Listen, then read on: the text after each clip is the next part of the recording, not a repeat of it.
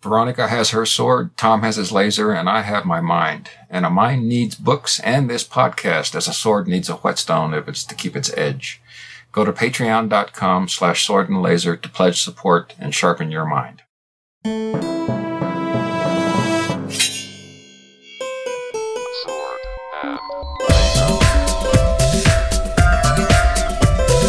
Hey everybody, welcome to Sword and Laser. A little different take today on the episode.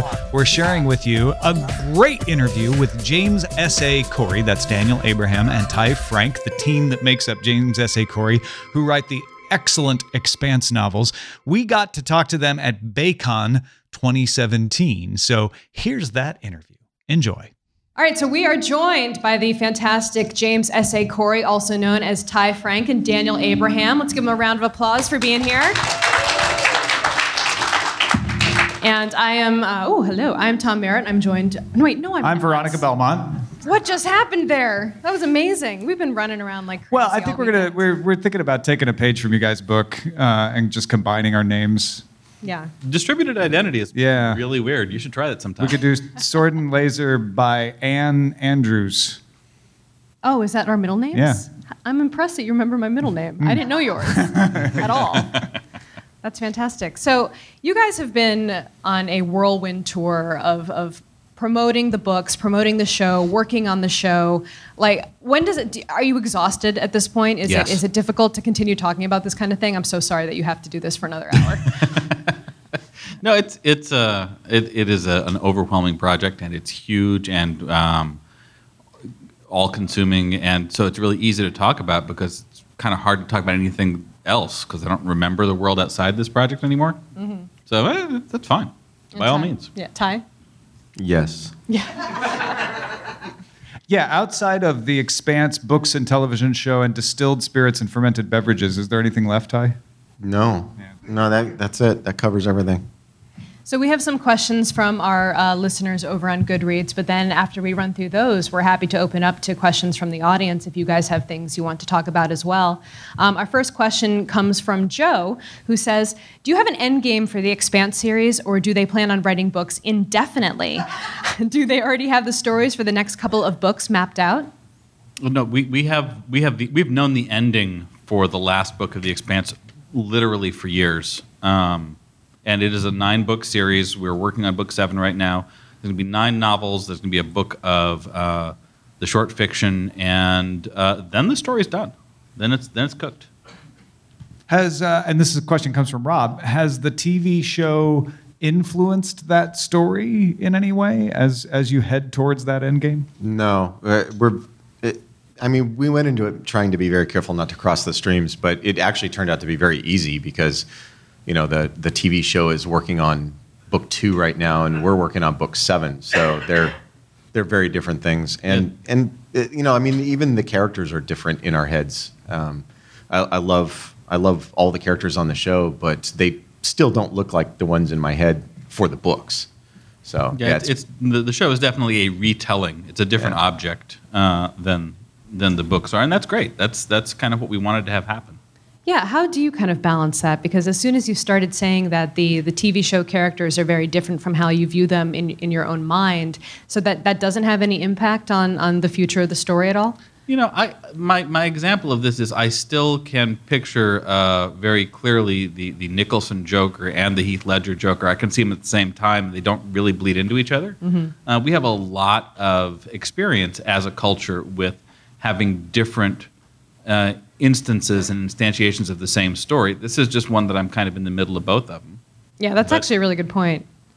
Yeah. It doesn't that Wes's Amos and the book Amos are not exactly the same person. That doesn't throw me.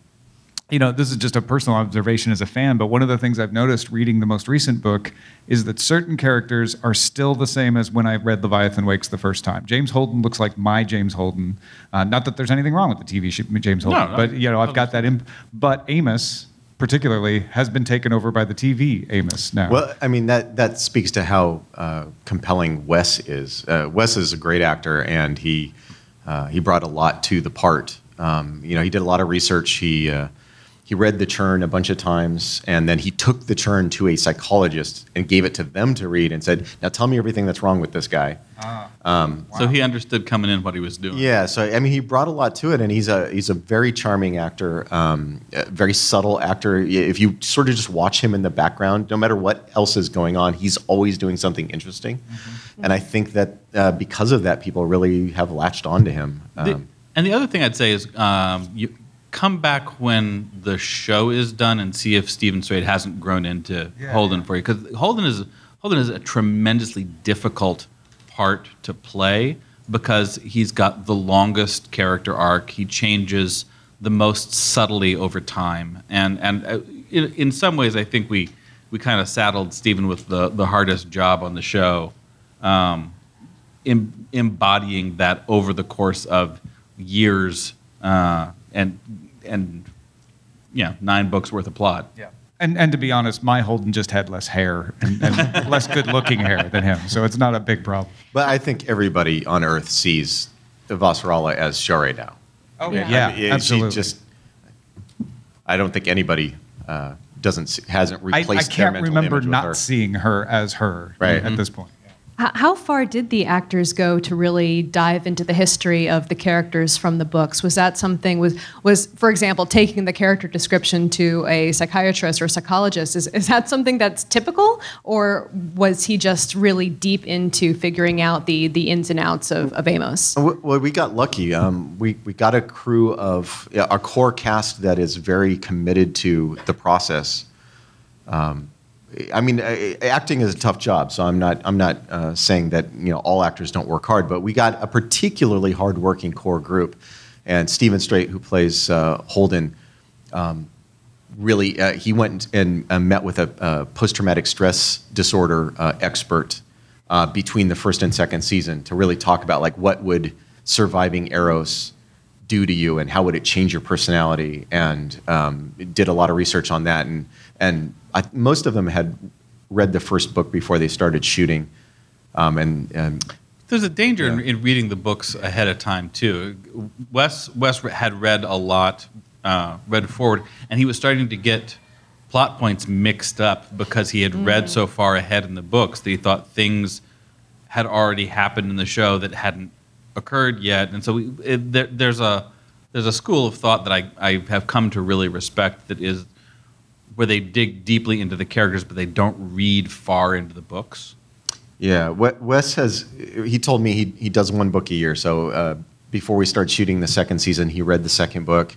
And now between the second and third seasons, he's read the third book. And he's just going to do it that way so that he doesn't get too far ahead and start to confuse himself. But yeah, the group as a whole is very hardworking and really committed to figuring out the characters and understanding them before they shoot. And Thomas Jane is Thomas Jane. I mean, Thomas Jane's astounding. Yeah. So it's kind of amazing because I feel like we're coming up on these kinds of questions a lot more frequently these days with amazing book series being turned into TV adaptations and how the actors kind of handle that, especially with something like Game of Thrones, for example, where like if you know the Red Wedding is coming up, like how does that inform your behavior as an actor on the show up until that point? So it's really interesting, especially though since you have even more books kind of ahead of you on the show and how that can potentially change the way the actors perceive the characters that they're playing. Well, and there's also some divergence. I mean, the version of Alex on the show particularly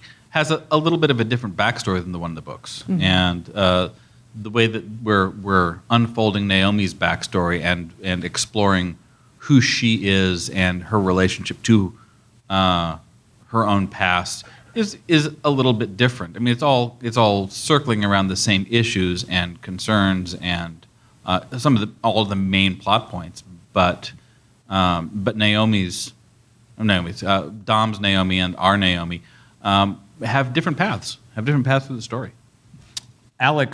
Probably Alex Kamal, wrote on Goodreads, what is someone that has only seen the show going to get if they go to the books? What would you say to somebody who's ready to dive in now, coming from the other direction?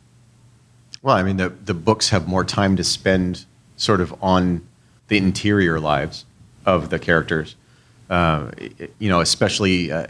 So, I mean, one of the challenges in writing the first season was that we had Detective Miller, who is a very interior character. He spends a lot of time in his own head, a lot of interior monologue, and how do you turn that into an interesting character on a show? So we gave him a lot of external stuff to do to try to show those same emotional states. But if you read the book, you get sort of more of that internal stuff, how he feels about the world, how he feels about himself, why he makes the choices that he makes. There's a lot more of that stuff in there, and there's just more detail. I mean, it's a 170,000 word book turned into 10 hours of TV. And there's just a lot more detail in the books. Yeah.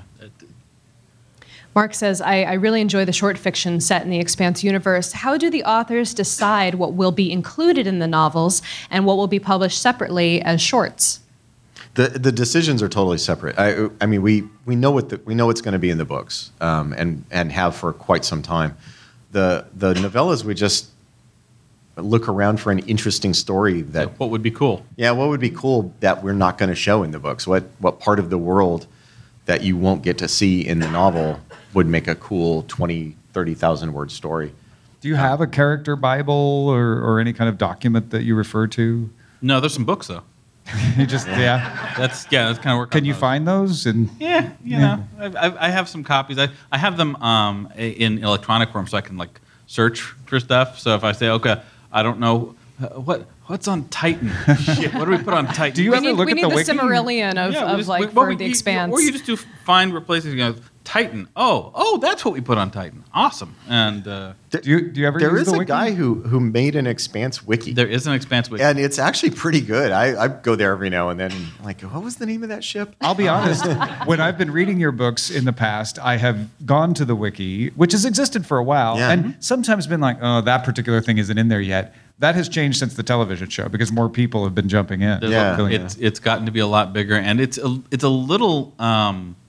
It's a little tricky because there are two continuities. There are two different versions of the story, and especially when you get to stuff like Belter vocabulary, where we aren't linguists and just made a bunch of up, and then they actually had somebody who knew what he was doing come in. So that there's. Did he cry? Is that a true? I would not be at all surprised if he had wept at some point. When he saw what we had done to his field of expertise, but no, it's there's a lot of overlap, and then there are some divergences too, in all of that. Silvana asks, I just want to know what they think the name of the Expanse fandom should be. My friends came up with a suggestion: Expansionistas. Expaños. Yeah. Los Expaños. Los Expaños. That probably means something that's not at all appropriate. Yeah. It's probably There's a certain arrogance in naming your fandom. Right. Yeah. That I'm not comfortable. Yeah, I'm not comfortable doing that. Like deciding ahead of time that you have enough fandom that you should give it a name for yourself. Sorry, It's fans. like giving that's on yourself you. a nickname. Yeah. No. All Humanity. How's that? Was that good? Oh, that's good. Yeah. People. What is some of the craziest stuff you've seen in the fandom? Because I know you guys have definitely been making the rounds at events and cons. Is there something that you've seen where you've been like, oh my God, that's amazing? Our fans are pretty chill. I mean, we haven't really had any weird or crazy fans that I can remember. Any really good costumes or? There was the guy who got the OPA tattoo on his chest. Okay. Yeah. So, but I mean, he was committed. He was fully committed. You are committed. And then there's the woman who has the Julie Mao tattoo, which was a beautiful piece of art. Yeah, that is a cool piece of art. That's one of the ones where you look at it and go, "Ooh, maybe I should do that." It was really nice. But Permanent so far, body art has gotten my attention. Mm-hmm. That's the. But so far we haven't had anybody who I felt nervous about or thought was thought was a little too weird or crazy. Without saying they're the tattoos have been great. There was some amazing cosplay at Phoenix Comic-Con this year, where a woman went as Julie Mao with the protomolecule glowing and coming out of her mouth, and it was. I mean, no spoilers. No, there's been the beginnings of some really amazing work that's spun up from it, some fan work. I don't know that there is any fan fiction. We have a rule that we do not read fan fiction, so there may be a bunch of that out there that I just don't know about, and that will be the way that is forever. But no, that's totally understandable. Yeah. That's something we hear from authors pretty regularly, because it's you can't run the risk of possibly integrating something into your own official Yeah. world and having that be an issue. It's not even the risk of integrating; it's the risk of somebody accusing you Right. of having integrated it. If you just have a general rule, you never read it, then that's Yeah. a great way to say, no, I didn't integrate your I couldn't have idea even Yeah. subconsciously. because yeah. I do not do that. I am willfully ignorant of everything else happening I mean, out we in have the two world. Yeah. rules. Our only two rules are don't tell us you did it, don't try to get us to read it, and then the other rule is don't try to make money from it, because Yep. somebody will sue you. If they just come up to you at a convention, do you put your hands over your ears and go blah blah blah blah blah blah? I can't. Yeah, like that. It has so not far, that happened hasn't yet. happened. Yeah, But I'm Please don't willing do that. to. I think that would be a fine plan. I have adopted that as a strategy now. Perfect. I don't think this is crazy, Finn, but I did name my Wi-Fi access point Rocinante. Yeah. in No, we've honor. seen a lot of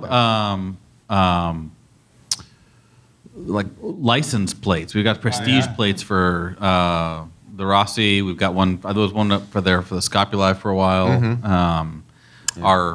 Our showrunner has renamed his Tesla Rocinante. Nice. So That's that was- good. That's great. John says on the forums, if this one hasn't been asked to death, what made you decide on a space opera / noir detective mashup? Well, Ty was running this role-playing game, and I rolled up a character who was a kind of a noir detective guy, and then I thought, ooh, this would make a great book. And and then we wrote it as a way to sell it and make pizza money, and we overshot, and now we're here. Gotta make that So pizza Miller money. was your character? Miller was my character. That's great. The version of there was more than one adventure going on in universe that Ty was running, but the one that I was part of was running security on Sirius Station during a particularly troubled part of Sirius's history. And it was me and my wife and Ty's wife, and Ty was running the game. So we had like 3 Star Helix investigators dealing with problems on Sirius. Do you think Miller reads a lot of noir? Miller, the Is- character? Yeah, is he like informed by that? Like he certainly on the TV show at least has a very specific style. Oh no, I'm sure he is entirely made of affectation and internalized. He looks cool and masculine. I'm going to be like that, only because I wrote him, and I'm like that. So I figure he must be. Yeah, Well, I mean, Thomas specifically said that he wanted to play Miller as somebody who is aping what he thinks Earthers are like. Ah. Because Earthers are the sort of the power. They're the ones who are in charge. They're the ones who have all the privilege and authority. And so dressing and acting in a way that he thinks apes them, because he's sort of internalized that's how you get power. How to act like power. You had to act like you're powerful. like speaking in a British accent because it makes you sound more sophisticated. Right. or it makes you sound like a Star Wars villain. Same. And that's part of the whole thing with his hat. I mean, Yeah. the Miller's hat. There is no more ridiculous piece of clothing on a space station than a fedora. There's just not. But it's. But Earthers wear hats. But Earthers wear hats, and if you're Yeah. going to, and the people who wear hats are specifically Earthers. I mean, that's the way that you identify yourself with power. For the show, visually, were there any cues that you gave the costume or the set designers to say, this is what an Earther looks like, this is what someone from Mars looks like, that kind of very subtly sets them apart beyond maybe the physicality of being taller if you're from the Belt? It wasn't that subtle. Yeah. When we were in pre-production in the first season, the studio brought on Weta Workshop from New Zealand, and had them do a ton of concept art and sketches and all sorts of stuff to sort of define what the various factions look like, dressing and hair and technology. They would all have slightly different versions of the same technology. Mm-hmm. And that went into a big book, this design book, that then went to everybody who worked on the show. So Seth Reed, who was our production designer in the first season, his department used that book to sort of base their stuff on.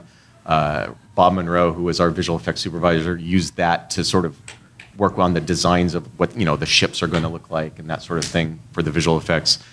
Joanna Hansen, our costume designer, used that book. So yeah, I mean, there was definitely a central document saying here's what things should look like, and all the departments used that to some degree as the starting point for their designs. This goes away, and we kind of answered it earlier because we know you don't have a lot of time to do much else than what you're working on these days. But Silvana wanted to know, are there any recent books that you've read that you would recommend to people? Do you even have a chance to read? Lord, yes. Yeah? Okay, good. Yeah, no. No, do you have time for a list? I mean, I got a bunch of them. Go for it. One of the things, I mentioned this in a previous panel, one of the things that David Bowie left us when he passed was a list of his 100 favorite books.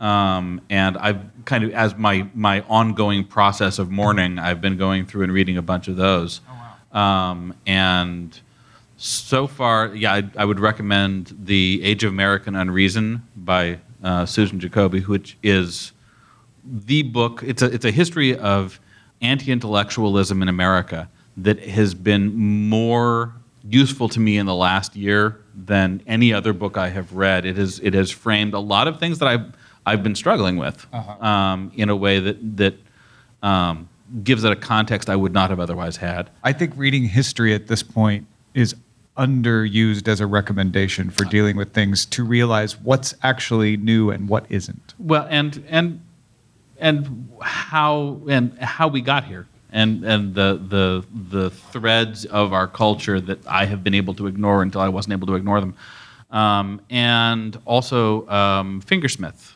by Sarah Waters was on that list, and I read that recently and I really enjoyed that one a lot. That actually ties in pretty well to our next question from Stephen, who wants us to ask about being active on Twitter, especially with a certain kind of political view, which he says he loves. But do you ever wonder if it's worth the grief, getting so much comments from certain quarters, having those kinds of opinions in a public space? Well, the truth is I probably shouldn't be on Twitter. I need to get off there soon, I think, because I have no filter. I just say whatever idiot things pops into my head, usually. And no, I think that's what Twitter is for. That's exactly the mandate. And you can get away with that when you have 100 followers. When you have 25,000 followers, suddenly, it becomes more of a problem.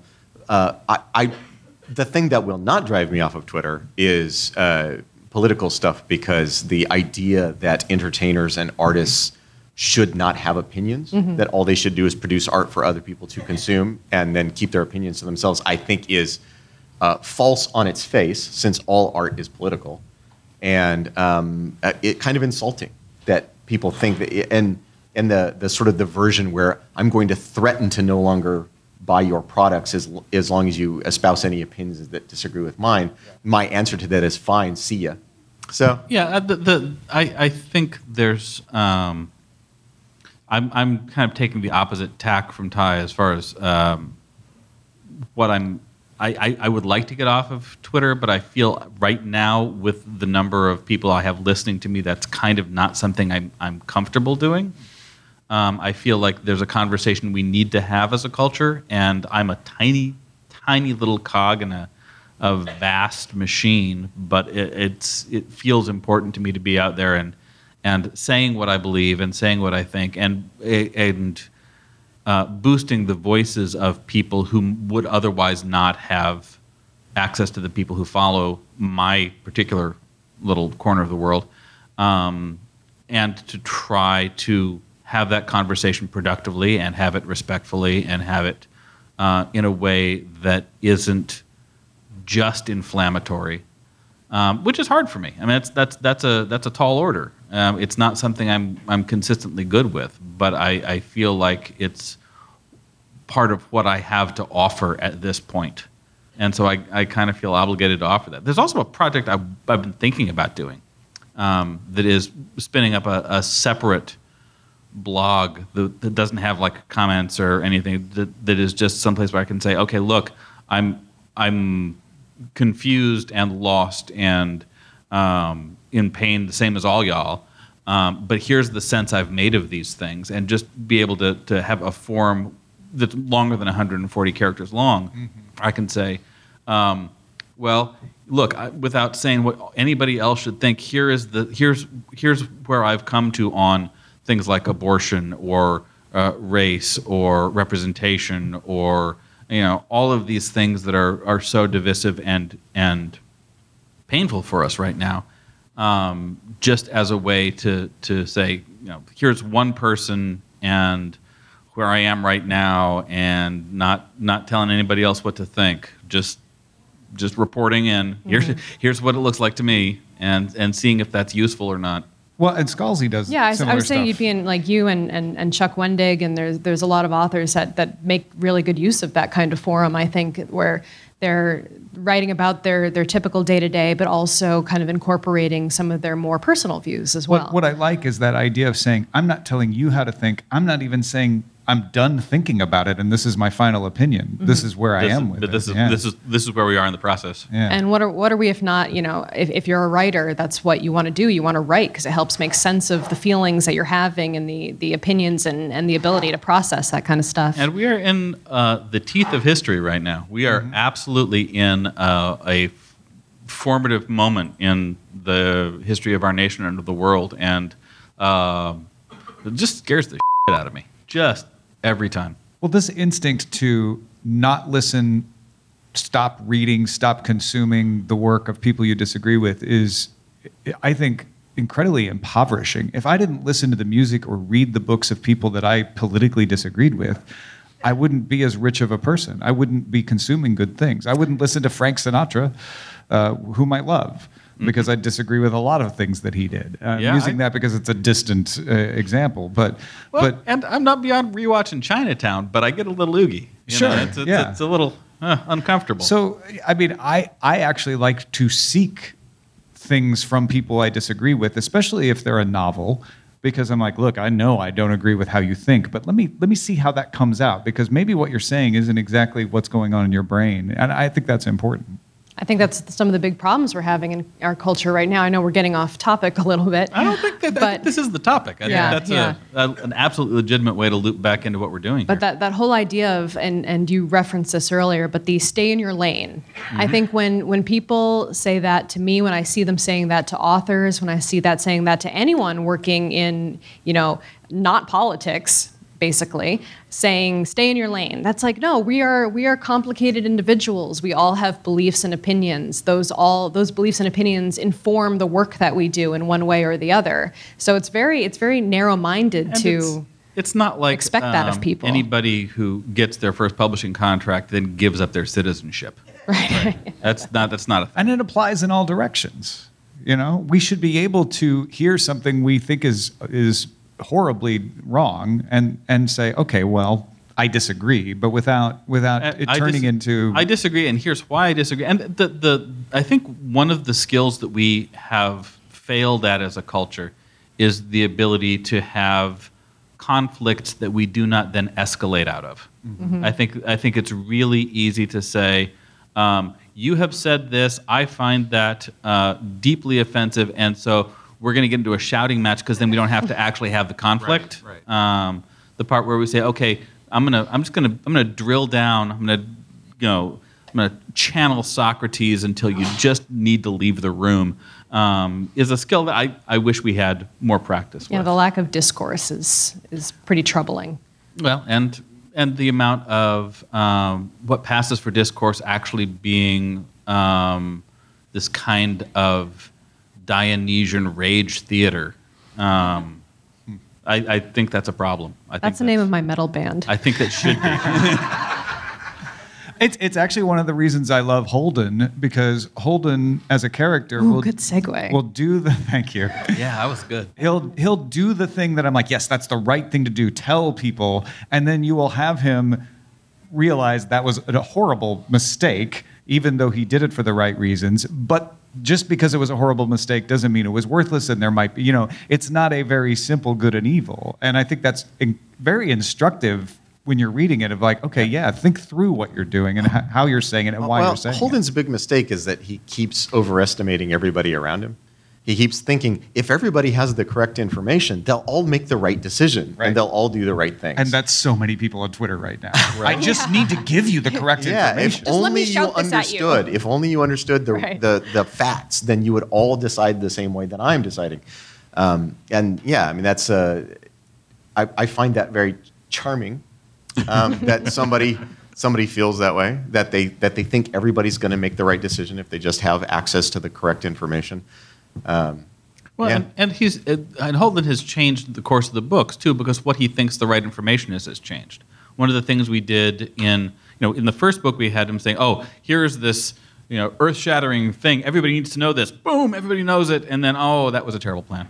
Mm-hmm. And by the time we get to book 6, what he's saying is, no, what we need, the thing that people actually need to know is the context. They need to know that these people who they're fighting against love their dogs and cook with their families and are people, and he goes on this kind of this YouTube video trip of just trying to make it a little bit harder for people to kill each other. Put a face on it. Yeah. And what I love about that is the growth of him like, no, I still believe that I can do this. I just need to figure out the right way. Yeah. And that's Holden. That is the beautiful thing about, and without spoilers for what we're doing in the last 3 books, the Holden that you should see at the end of the story is both radically different from and totally consonant with the guy you saw at the beginning. Awesome. Well, on that note, why don't we open it up to some audience questions? If you have a question, please come on down to the middle and approach the microphone. And come on. The first person who does gets our undying love. There we go. There we go. That's the guy. Undying love dude right there. Yeah. I'm just curious, obviously things can change, but how committed is Sci-Fi for the long haul? How committed is Sci-Fi as a channel for the long haul? For making the series to the end. Well, that's an economic question. Sci-Fi is actually in a really weird position with the show because they don't exactly own it. It's owned by Alcon Entertainment, which is the people who bought the rights from us. Oh, okay. So if Sci-Fi, God forbid, were to cancel us, we would be able to resell it into a different market if there was one that was open to it. That said, Sci-Fi's been an amazing partner. They have supported us through 2 seasons, now a third. The working relationship has gotten better and better, and I would be really delighted if we just kept right on doing what we've been doing. And so far, they've been quite happy doing the same. So I don't think you'll ever get anybody in television who's willing to commit for years in advance, because that's not how the business works. But it's been a great partnership up to now, and I can see it going forward. I also just really love to, and this is kind of beside that point, how I feel like The Expanse and The Magicians are these 2 sci-fi and fantasy flagships of the Sci-Fi Channel at this point. No, I'm not going to say what you think I'm going to say. We'll get to that later. But I think it's really wonderful because I feel like it's bringing on this renaissance of being able to see more of that kind of stuff on television. And it's proving out that these, beyond just Game of Thrones and beyond, what we saw with Battlestar Galactica, it feels like a more lasting kind of thing that we're going to see moving forward. I mean, I think the people at Sci-Fi would be the first to admit that there was a period there where the network sort of lost track of its audience and what its audience wanted, and is trying to recapture that. The conversations we've had, and I don't think this is anything that's secret, with executives there, they talk about, they took a look at themselves and they're like, why don't we have Game of Thrones? Like, Game of Thrones should have been our show. The Walking Dead should have been our show. We were the network that said we're the genre network, and then all these amazing genre shows wound up on other networks. That's our fault. We need to figure out how to fix that. So there's a real commitment at the network to sort of recapture that and hold the flag up for genre TV. And, The Magicians has done very well for them. The Expanse has gotten them the best sort of reviews they've had since Battlestar Galactica, where suddenly people are saying, oh, the best show about politics on television is Surprise on the Sci-Fi Channel. Mm-hmm. Yep. And I think they're very happy to sort of get that sort of attention again. And as long as we keep bringing that sort of attention to the network, and I had to hesitate to use the word prestige because it sounds arrogant, but the sort of prestige shows for their network, where now suddenly other content creators are going, maybe sci-fi is an option for us, whereas they may not have seen it that way prior. Yeah, when we first had the option picked up, when we started moving forward and we found a channel, the consistent response people had was, Yahoo! The Expanse is going to be a TV show, but it's going to be on sci-fi. And part of our mandate, I think, has been to say, sci-fi is not what you thought it was. That channel is no longer what was in your mind. Mm-hmm. And I hope we're doing that. I hope we're doing proud. Yeah. Well, I've worked at a television network. It was a genre television network. And I can tell you, TV executives are not evil people plotting to kill the fans. Their hope is not, let's drive them all away. And there's a bit of a theme of that out there. What happened with sci-fi, this is just my opinion, is there was a demonstrated plan for networks. If you wanted to get bigger and bigger audiences, you start small, you start niche, you super serve, and then you broaden out. And it worked great for MTV. And as sci-fi was doing that, the landscape changed. Yeah. And that stopped being a working formula for them. And what they've done now is say, let's re-steer the ship. That plan doesn't work anymore. Super serving the niche actually is the thing that works. And yes, that's great for us because that's what we want because we're the niche, right? But it's not like they did it out of malice or anything like that. No, and we are in a time of tremendous flux in television industry. Who content providers are, what channels are, what networks mean, is all absolutely in play right now in a way it hasn't been in my lifetime. Yeah, and figuring out how that works is part of what's going on. I mean, it is a very unusual situation in that sci-fi are the people who broadcast our show first. They have the first airings of all the episodes and do not own us. That's weird. That's really weird, and it creates this weird relationship between the studio, Alcon, and the network that we sort of in the first season had to figure out how that was going to work. And there's very smart people at the top of both those organizations who worked hard to figure that out. And now it feels like we kind of understand how that works, and the network feels comfortable that we hear what they're telling us, and we feel comfortable that they're giving us the freedom to make the show that we want to make. And it's become less of a push-pull and more of a synergistic, we're all kind of pulling in the same direction feel.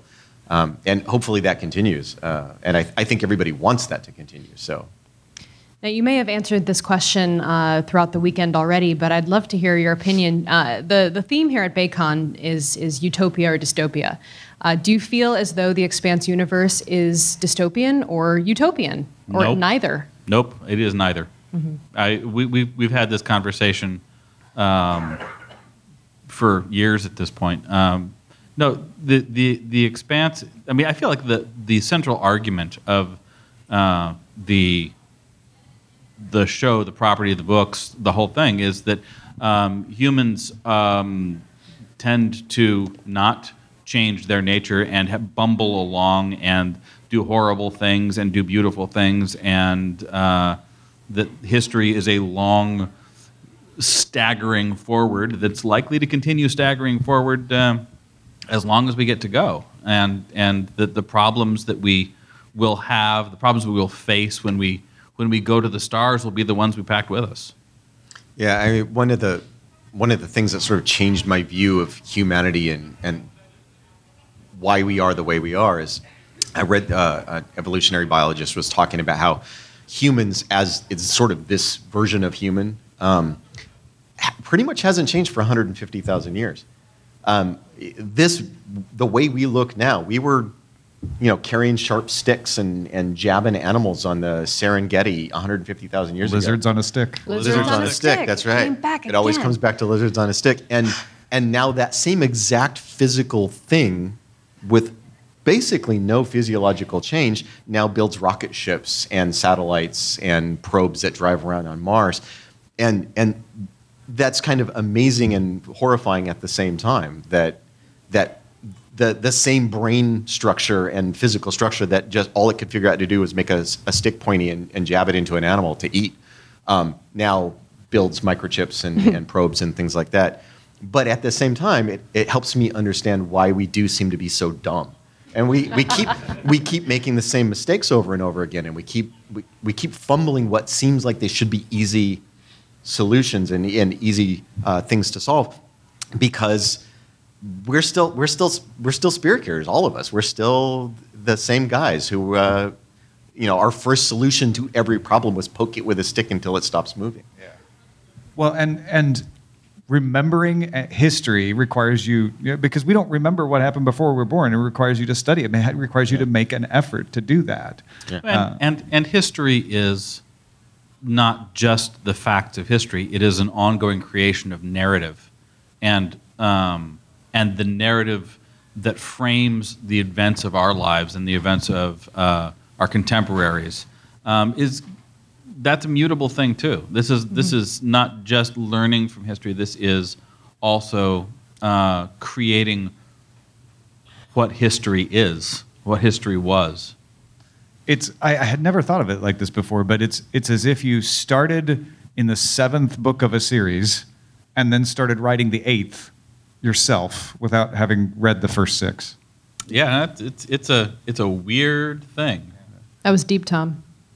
I'm not sure if it was deep or not. It was one of the two. It can go either way. We have another question. Segue for my question. Are the books listed in order of they should be read on the website? Everything should be read in publication order. So yeah. Okay, it just doesn't show the dates when they were published. So anyway, well, there's a little number on the spine. Oh no, but I mean on the website. Oh, on the website. Okay. Yeah. Okay. And then the second comment, just as an aside, is if you ever go to the catacombs in France, go with someone who can read Latin, because the 2,000-year-old graffiti is like so and so has a big nose, and it just reinforces your we are still the same. Yeah, we haven't changed a bit. That's great. Thank you. Yeah. That was one of the coolest parts of Rome, the HBO series. I don't know if you ever watched it, but I loved Rome. Rome was so good. So Sharon Hall, the executive producer of The Expanse, the person who was the president of television development at Alcon when they bought The Expanse, she's actually the one who bought it. Uh-huh. Her husband wrote on Rome. What? And so I was hanging out with her at an event, and I got to meet him, and I think I geeked out a little bit. I got a little nerdy. He's like, dude, you have a TV show too. I'm like, I know, but it's not Rome. Also, definitely don't watch that show on an airplane, because there's so much sex, you just feel like a weirdo. Yeah. It's a little, the little kid in the row behind you is peeking through the seat. Yeah. I watched a lot of that in the air. I was watching, rewatching Fire Walk with Me on the flight out here. I was like, maybe I should stop this. Maybe, no. Yeah. Go ahead and speak right into the mic. Yeah. I have a question about the collaborative process of the two of you writing a single manuscript. Is it a question of, do you have different techniques for starting the chapter and then having someone else finish it? Do you have separate ideas that you combine? Do you have a single person editing the final text and so forth? The way we've done this traditionally is we outline extensively together. We talk a lot about what the project is, and there are some kind of arbitrary set rules that we've put in place at the beginning, like chapters are 3,000 words long. That's just a thing. And then once we have outlined chapters, Ty will write one, I'll write the other, we'll swap. I'll edit his, he'll edit mine, and then we'll put it on the back of the master document. When the whole thing's done, one of us will go through and make all the changes he wants, and then the other guy will go through and make all the changes he wants, and then we'll send it to the publisher. And we sort of alternate who does that first, although it's gotten a little muddy as we've gone on. But the intention was that if you did the first pass edit on this book, then I do the first pass edit on the next book, and it just sort of trade back and forth. And the secret, I think, to that, it's not I will do the first pass edit on this book because you did the last one, and I want to make sure I've got my stamp on this one. It's I should do the dishes because you did them last time. We trade the first pass edit back and forth, and then the other side of that is the person who doesn't do the first pass edit has to do the line edits, the copy edits. Yeah. So it's more about who has to do the chores this time than it is about enforcing our singular vision on it. And I think the unspoken secret behind why this has worked is that both of us secretly feel like the other guy's doing more of the work, and we kind of feel guilty about it, and that's worked out quite well. Do you find that you check in with each other on certain things you want to change, or is that all kind of worked out in the first phase? Well, if there's something big that we want to tweak, we'll talk through the idea and then put that into the outline and. It's much more casual than that. I mean, because often we're sort of writing in the same space. I mean, on our own computers, of course, but in this. And so, one of us will say something. Oh, I'm going through your chapter here, and you're writing the character as if they were this. And remember, we decided they're actually that other thing. And I'm making those changes. But when you write that person going in the forward, future, make sure you remember that. That's actually something that's going on right now. I f***ed up somebody's diction in the chapter that I was writing, and Ty fixed it, and that's great. Now I will f*** less moving forward. But it goes both directions that way. Where Daniel will remind me of something. Oh, remember we're doing this. And right. Yeah, I'll put that in there. Or actually, we named this group that instead of the other. It's an ongoing thing, and it exists and functions because neither of us has total ego ownership of the thing. So, being corrected is not an assault on who we are. It's just fix it. Cool. Thank you. I don't have to fix it. Better than that. Go. Go ahead. Given that you've outlined a lot of what's going to happen all the way through the 9th book, how much influence is there from current news that you're reading about science or politics or books that you're reading? And also, do you ever put in some fun little thing like the name of somebody's pet or something like that, that only you guys would know? Spoonerisms, Yeah, so I'm going to tell this story on Daniel. So there's a character who gets just the murdered out of them in the 2nd book. And that character is named after a doctor that Daniel hates. Yeah. That's true. So there's some of that kind of stuff that people always ask us, like, oh, you clearly wrote this book because you were thinking about WikiLeaks or Trump or whatever the thing is. And the thing that they always miss is we wrote that book like a year and a half before that thing happened. Mm-hmm. We keep accidentally being prescient. So we wrote Leviathan Wakes. That book was done before WikiLeaks happened. But everybody read the book and went, oh, Holden is clearly based on WikiLeaks because he's the guy who discovers the secrets and spreads it around, and that's clearly based on that. No, we that was completely by accident. And then in book 5 and 6, we have a bad guy that everybody keeps saying, oh, that bad guy's clearly based on Trump. And no, he's not at all. When we were writing book 5, nobody had even thought about Trump as a possibility at that point. One of my favorite comments, there was a guy on Twitter who was a fan of the show and fan of the books, and he had a little thing that said, question, how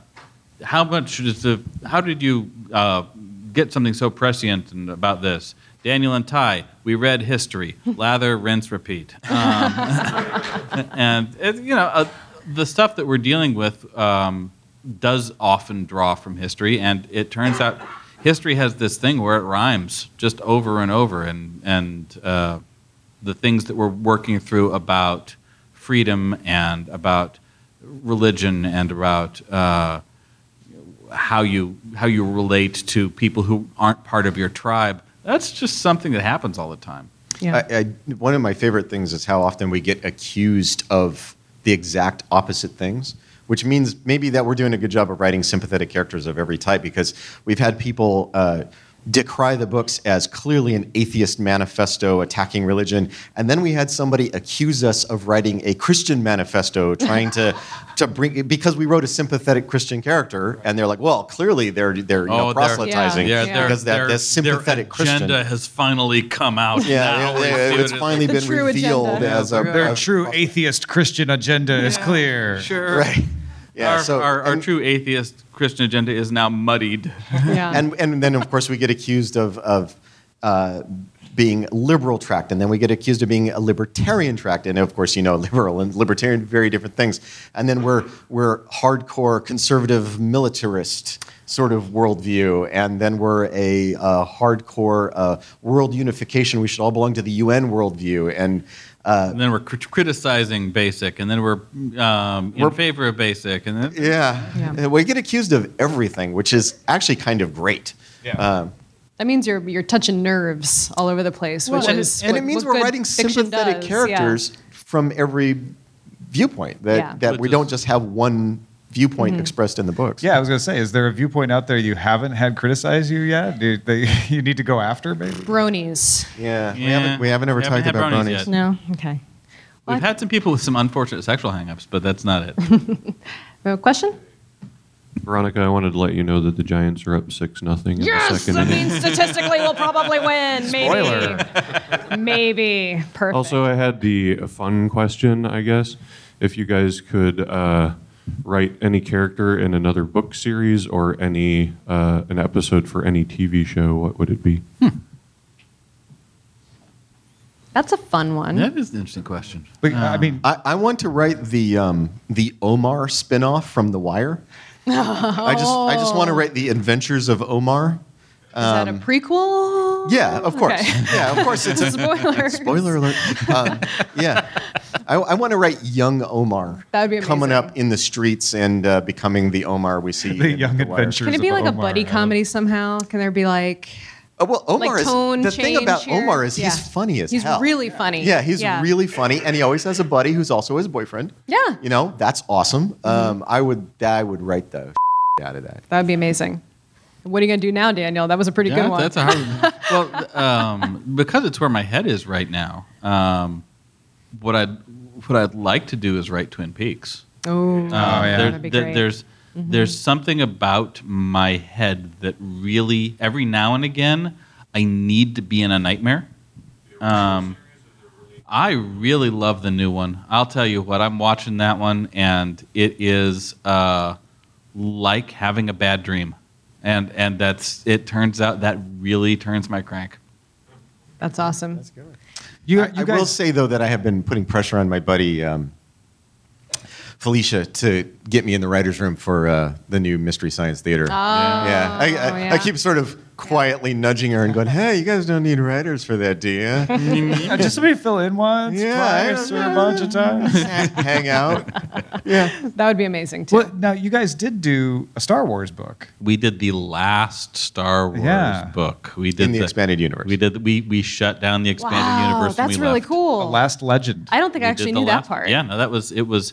As we were writing it was when Disney bought Star Wars, and ours was the last one in the old continuity. And Kevin Hearns, right, was the first. Was the first one in his the Luke new one. Skywalker book was the first book of the new regime. The new Disney regime, yeah. And so it our was- version of the story is we wrote Star Wars so hard that they had to start turn out the over. lights behind us.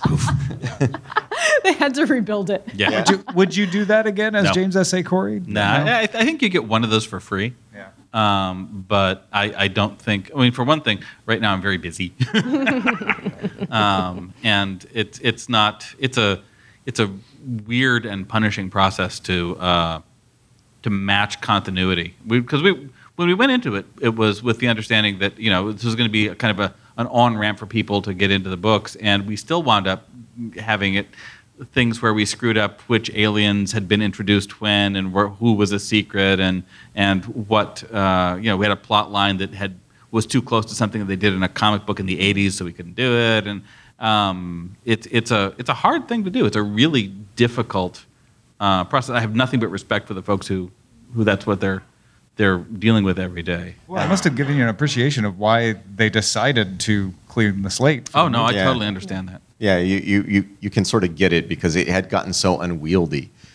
Yeah. That it was impossible to create any content in there because you're trying to balance 6,000 other things on top of it. And that's part of, that folds into a conversation that we have about the idea of canonicity. And the reason that it's not a big thing for me when our show diverges from our books, that you can have different versions of a story that coexist comfortably. When you're trying to have that not a mythos but a continuity, it's you wind up stepping on yourself a lot, and it's really hard to keep it straight.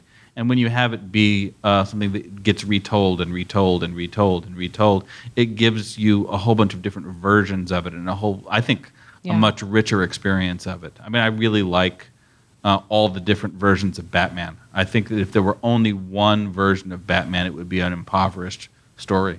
Yeah, I feel like fandom is a lot more comfortable with that idea now too. I mean, between Star Wars and Star Trek and Game of Thrones. And we had somebody just shivering with rage.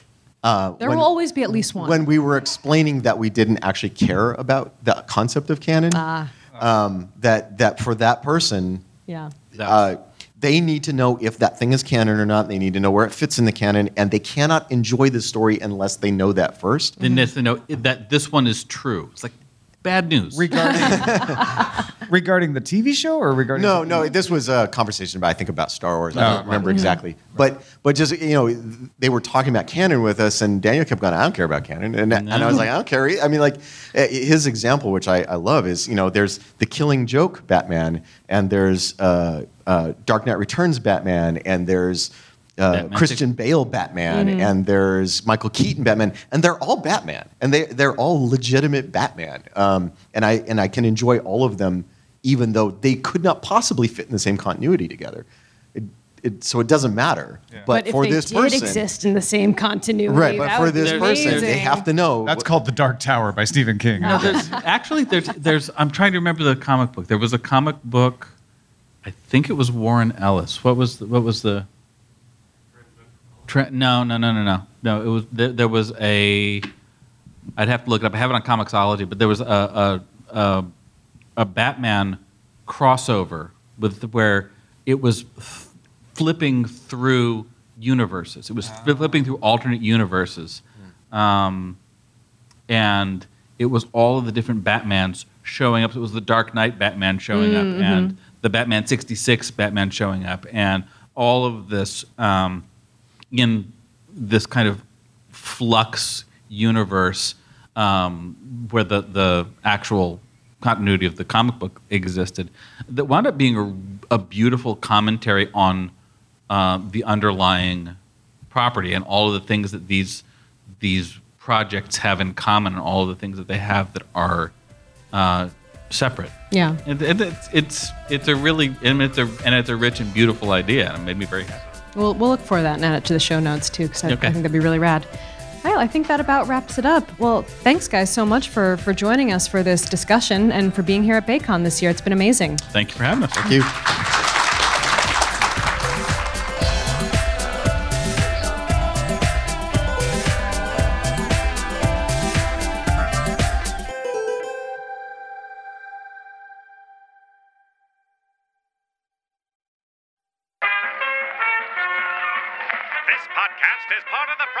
Studios Network. For more information about this and other shows, visit frogpants.com. Audio program so good, it's like you're there.